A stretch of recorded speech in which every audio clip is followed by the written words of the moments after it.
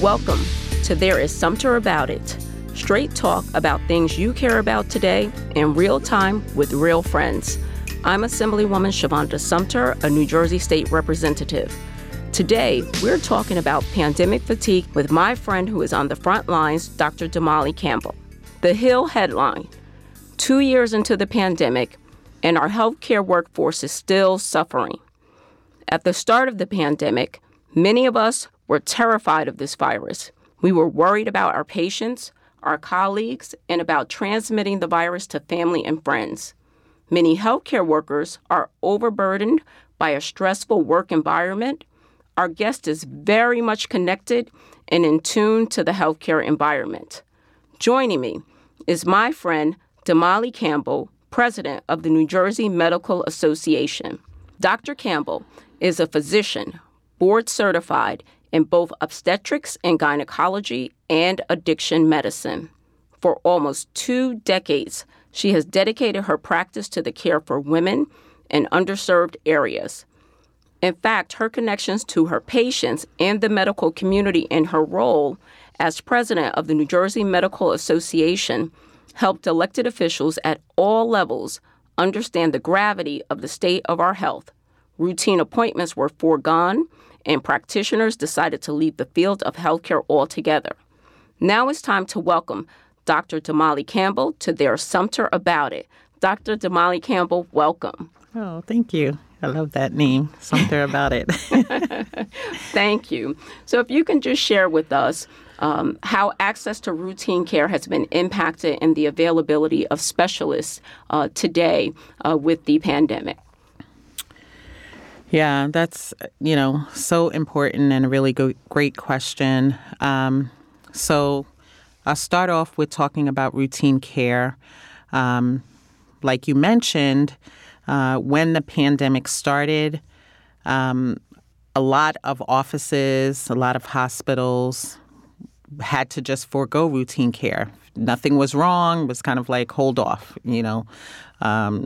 Many doctors were just kind of calling in prescriptions, giving you your medicine to continue because, again, we were all kind of facing this for the first time together, right? And there were so many aspects of this illness, of this pandemic that were new, not only to our communities, but even to physicians, even to healthcare workers. As we started to learn more, as we started to get more evidence, as we started to get the vaccine and get ourselves back on track, offices started to open back up. But there was still, and I think rightly so, a reluctance on many people's part. Is it okay? Is it safe? Right? Because it was like a huge fear put out there. So You just don't just say, okay, well, come back and everything's okay. No. So there certainly was a reluctance. We saw, for instance, in our practice, many people who, would have come for their annual GYN visit who put that off, a year, more than a year. In fact, I did. I just made my appointment when I knew I was seeing you. And so, and the truth about it is that healthcare workers are human beings in the community. So, we are representative of everybody in the community. But, in regard to the issue of routine care, there were lots of people who put that to the side. And then, again, as we got back into some new sense of normalcy, there were so many things that were impacted and so many things that we weren't tending to that we needed to tend to. People were trying to get back into work, trying to get the kids back into school. So there were so many reasons that you couldn't just get back to quote unquote normal, right? And so I think that impacted everybody getting back into routine care, and that those impacts, we're still seeing that to today. If you can share a little bit, and you mentioned this, doctors' offices were closed. Our doctors are also family members, right? They're also moms, they're dads. They take care of loved ones. They had to educate their children at home. What's some of the direct and indirect impact on healthcare workers that we're now living with and makes accessibility an issue today? Such an important question. I mean, I think, as I think about this on so many different levels, that I think not even my family members or patients think about. But, as women, we have made huge strides in the workforce. Right. In our current medical school class, 50% of medical students are women. Oh, that's boy. a great accomplishment, right? A finger snap for that. But on the other end of that, we know that as women complete their education, complete their residency training, they are still burdened. And, I hate to say burden because it makes it seem like something we don't want to do. Right. And I know you, I know we all want to take care of our kids, but yes. That is a job in and of itself. Certainly is. And so the challenge is that for professional women, not just physicians and healthcare workers, but for all professional women, the challenge is how do we manage all these different responsibilities, the responsibilities of our career as well as at home. And at least what we've seen for in the health professions is that has been a huge challenge. So as women finish their residency and their training, they're struggling to have a good balance. Right. And so, there are some statistics that are showing they're leaving the workforce earlier. So now that creates a bit of a problem. Right. Because if in the pandemic, and I know it was something I considered myself, I know it was something many of my colleagues considered, I have a kid at home who has to homeschool. How am I going to manage going out of the house, especially when you have kids who can't do it on their own? I have a high schooler, but I also have a middle schooler. So the high schooler is kind of okay. They can, they really don't want you there, but the middle schooler, you still got to make sure they're not like opening up the Roblox app while they're supposed to be, learning English, right? Exactly. Yes. So, it's a challenge that we all have to manage. And of course, the additional challenge that the pandemic brought is that you may have had extended family that you relied on, but now you can't rely on them because that support system that you may have had, if they weren't in your house, maybe you couldn't rely on them in that same way because now additional challenge. Can they come back and forth? Right. Are they vaccinated? Are they unvaccinated? All these additional questions that are brought into play. So many factors. And as we look at that, COVID-19 changed the way we moved, interacted with others, saw home life and work life. Many reevaluated dreams and goals, and that's what you were talking about with the women who have gone to medical school or professionals, graduate work. And after 2 years of necessary moves to protect public health, who are still feeling the impact of and working to recuperate from pandemic life. They're tired, pandemic fatigue, and finding ways to reboot their lives post-pandemic. So the pandemic has been taxing our resilience from the beginning over 2.5 years since the United States first lockdown, and more than a year since the vaccine rollout began. Some are still feeling the weight of the last 2 years and getting back to normal. What would you say to people who are just over it when we know the virus is still out there? I always I say one of my weaknesses is that, I can't tell a lie. I'm over it too. I am so over it. I can't anymore. But in that moment when I'm over it, I have to tell you what I think about is, the number of times. So as an OBGYN, And I spend, I still am practicing and still delivering babies. And so babies come whenever they want to. They don't pick a time. You haven't gotten unfortunately, that down they have precise. not gotten the 9 to 5 memo, right? So those nights that I spend, in the hospital, in a typical night, you might hear every now and then a code blue call. But during the depth of the pandemic, we just heard code blue over and over and over again, 11, 13 times a night. And so I totally get it. Yes. I am so over it, Yes. And just so we understand, and I come from a hospital background as well, code blues you would hear. Yeah, code blue means pre-pandemic though. Yeah. How often would you hear a code blue? Like once a night. Maybe once a night. Right. Maybe so now hearing it 13, 14 times in one night. And code shift. blue means like somebody's having a medical emergency. Yes.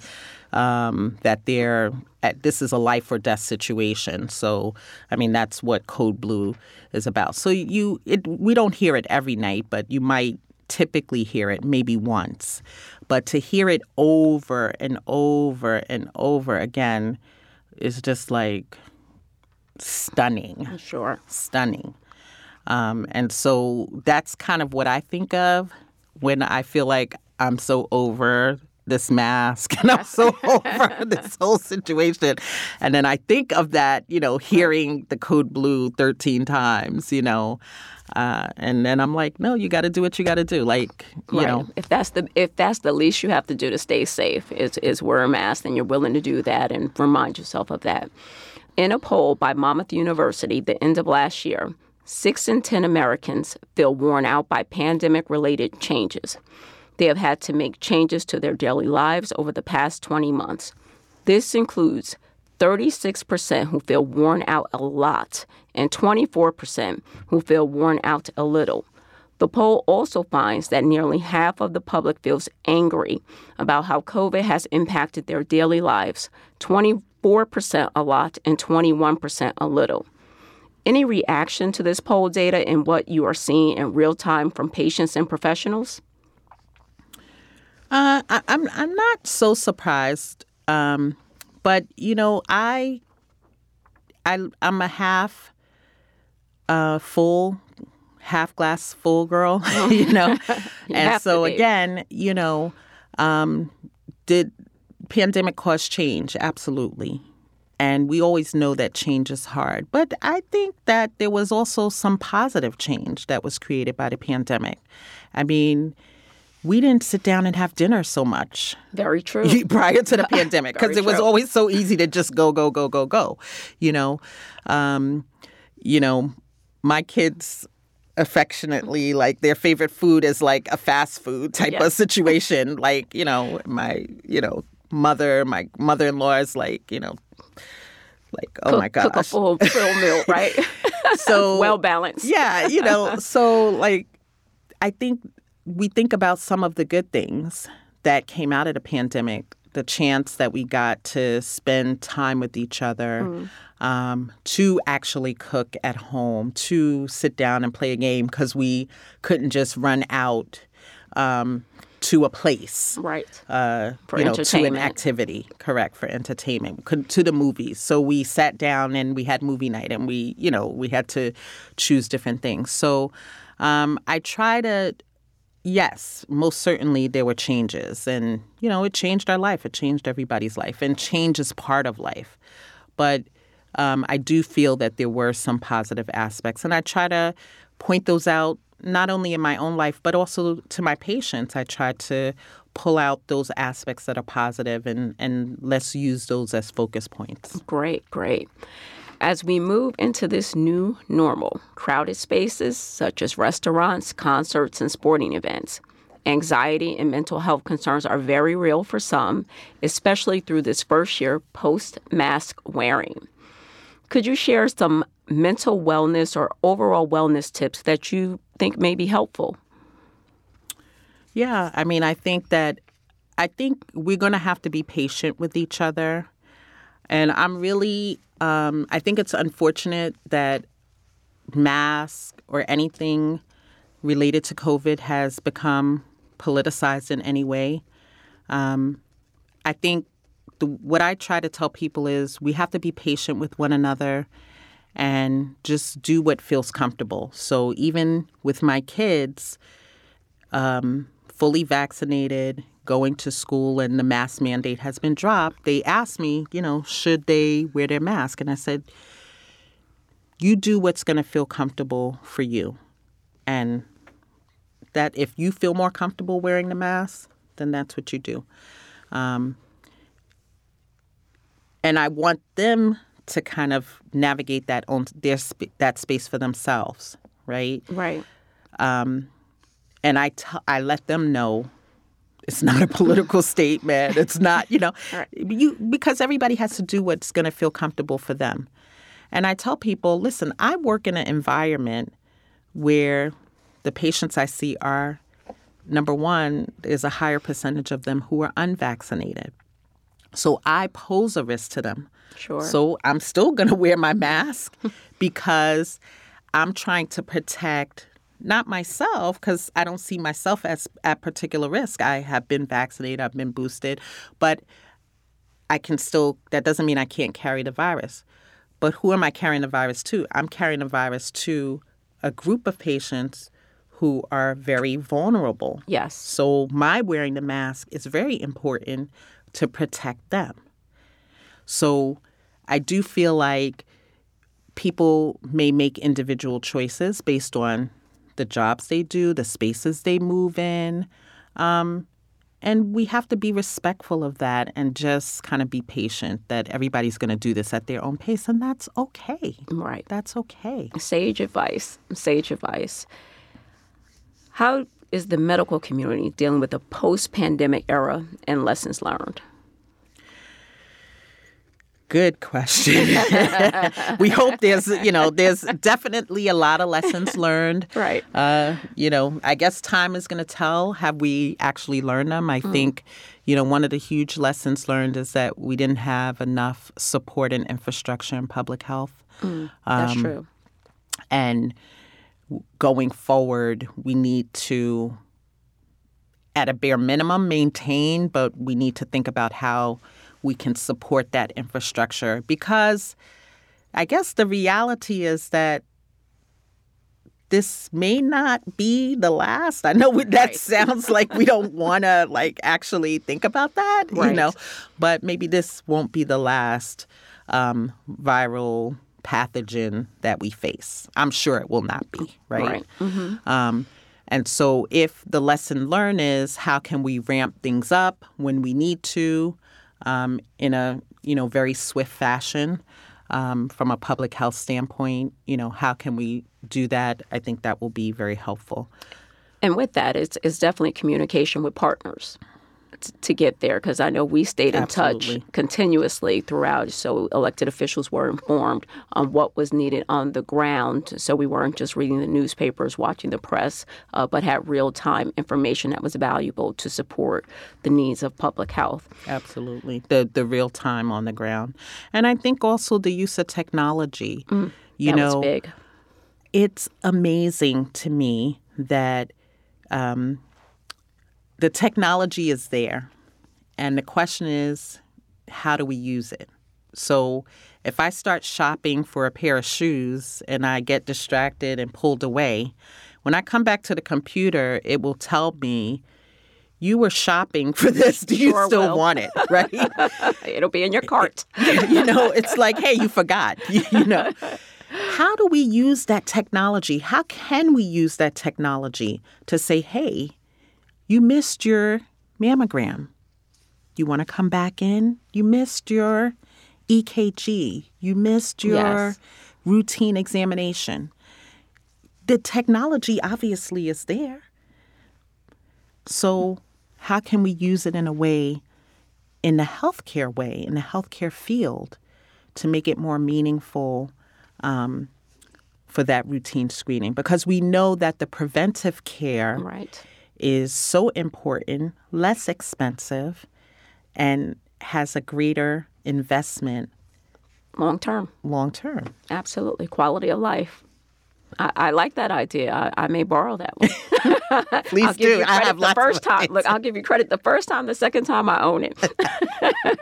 How can patients become more educated, in your opinion, and voicing their concerns around safety, fears, and anxiety? Because that's one of the biggest areas that we've talked about in healthcare, where they don't feel they can talk to providers, specialists, especially doctors, white coat syndrome, when they have these real fears.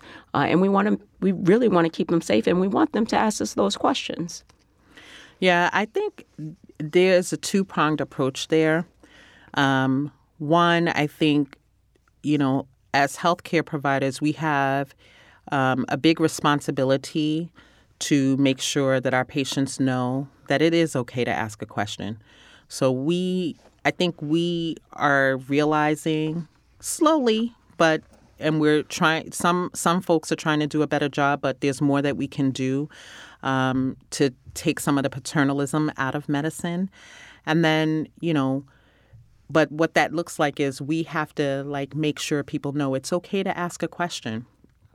On the patient side, I think, again, we need to work on tools so that patients know that it's their right to ask a question, how to ask a question, because sometimes you feel like, I don't want to ask a question. I don't want to seem like I'm challenging the doctor or, I'm being annoying. Even as a patient, having been a patient myself, I can recall that feel, the doctor's so busy. I don't want to, or sometimes, the doctor's so busy and you feel like they're rushing out of the room and all of a sudden you've just forgotten a question that you wanted to ask. Yes.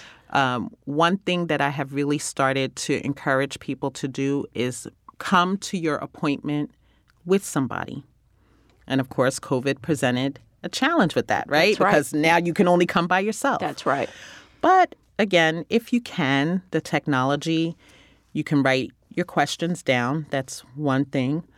But you can also have somebody on the phone. If you can't have somebody in person with you, can I have my relative on the phone with me? Because I think sometimes, again, with the medical jargon and the medical terminology, sometimes you hear a couple words and then it kind of goes over your head. So it's helpful to have someone else who's hearing everything and can help process. And so I routinely and regularly invite parents, partners, moms, grandmas, aunts, whoever wants to be there, come for the prenatal visit, come for the GYN visit. I think it's really important for people to have that advocate with them who can be that second listener. And if it's a COVID situation or whatever the next pandemic is, we have to start to think of these solutions so that the next time, because we know how isolating it was when people were in the hospital by themselves. Families felt terrible when they couldn't connect with their family members. They couldn't be there. They couldn't get information. That's a terrible feeling. And I would say it's not so much as a I gotcha when they say they want to have their family member or a friend on the phone. Make it known that you're going to have someone on the phone listening if you can't bring them in the office or they can't come in the office with you, just so you have that second set of ears. Because the terminology, even though we know it when we're on the other end being a patient, all of that goes out of the window, or a caregiver for a loved one. Right. No, absolutely. I think you're transparent about it and you say, I want to have my family member on the phone. I'm very open to it. I know sometimes officers say you can't be on your cell phone, but I think there is a place where you say, no, I want to have my family member on the phone because they can't be here in person with me, but I need somebody here to hear the same thing I'm hearing, to process what I'm hearing. And I think if somebody's not willing to allow that to happen, then I think we need to question, why not? Why is that not okay? Why. Exactly. Ask that why. And we say that recognizing that there's limited specialists, but we want to make sure that relationship is there with the providers that you work with. Speaking of support for our healthcare workers, on March 18th, President Biden signed into law the Dr. Lorna Breen Healthcare Provider Protection Act, designed to support the mental health of healthcare providers. It includes funding in support of burnout prevention in this population. So on the one hand, you have pandemic fatigue affecting us differently. On the other hand, you have people tired of wearing masks, physical distancing, being away from family and friends, increasingly fed up with the new normal routines, burnout throughout. If you can leave us with anything, knowing providers are tired as well, how can we support them with their mental health and wellness? Yeah, I mean, I think that each of the facilities recognize the importance of mental health and have different are starting to recognize the mental health component and the need to support that in a variety of different ways.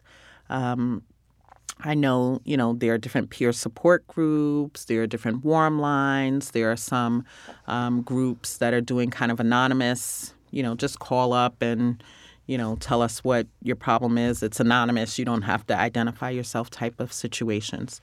I think, also what is helpful, one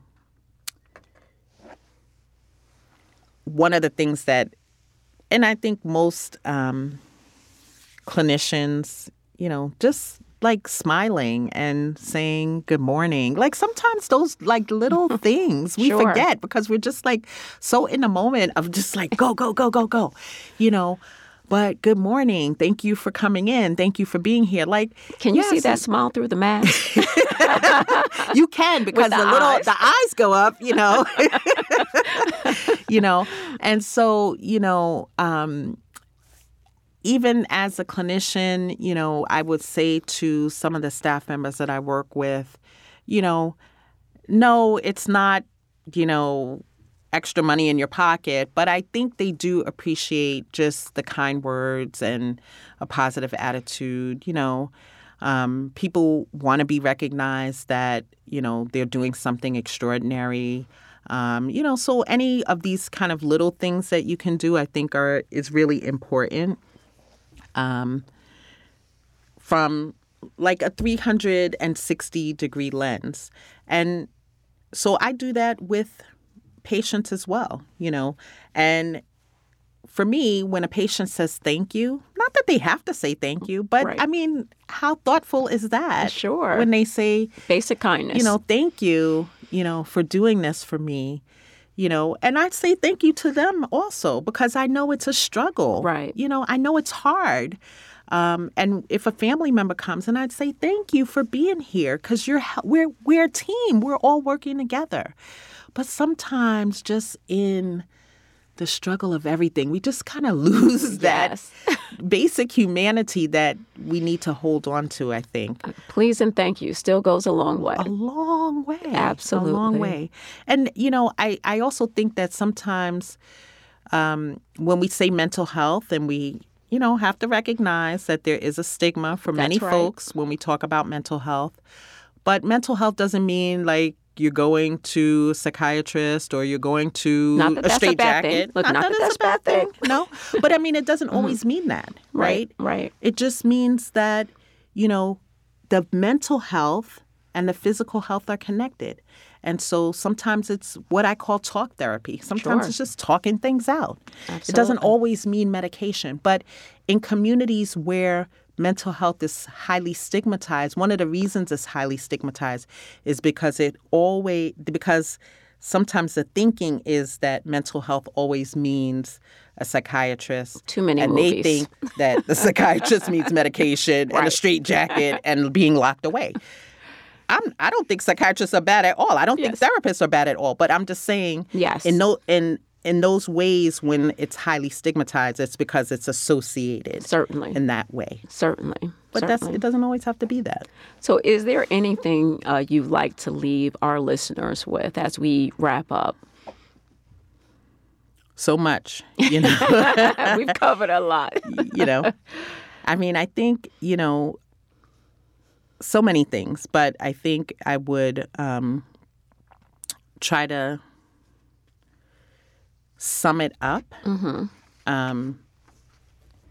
in a couple of different ways.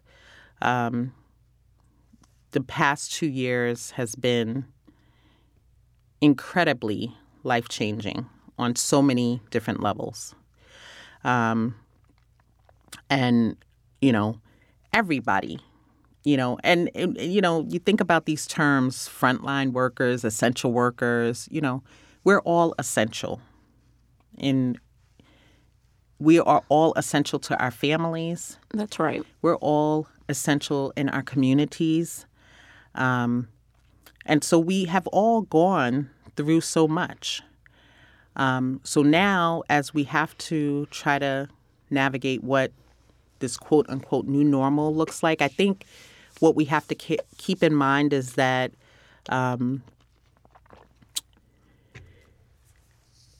change is part of life. And, probably COVID is something that we're going to live with ongoing. And there's still some things we don't know about COVID, right? Because now we are still starting to see the effects of what people are terming as long COVID, right? So we're learning more and more about that. And maybe there are going to be other viruses or other pathogens. So it goes back to what are those lessons that we learned? I think we learned that we're resilient, that we can do more than we thought we could. And we always want to try to bring out the positive sides in many different aspects in what we can do. But that's not to not acknowledge, the heavy burden that so many have gone through, particularly our young people being at home and that socialization at such a critical time period. I recognize, that is crucial. And, I don't want to belittle that at all.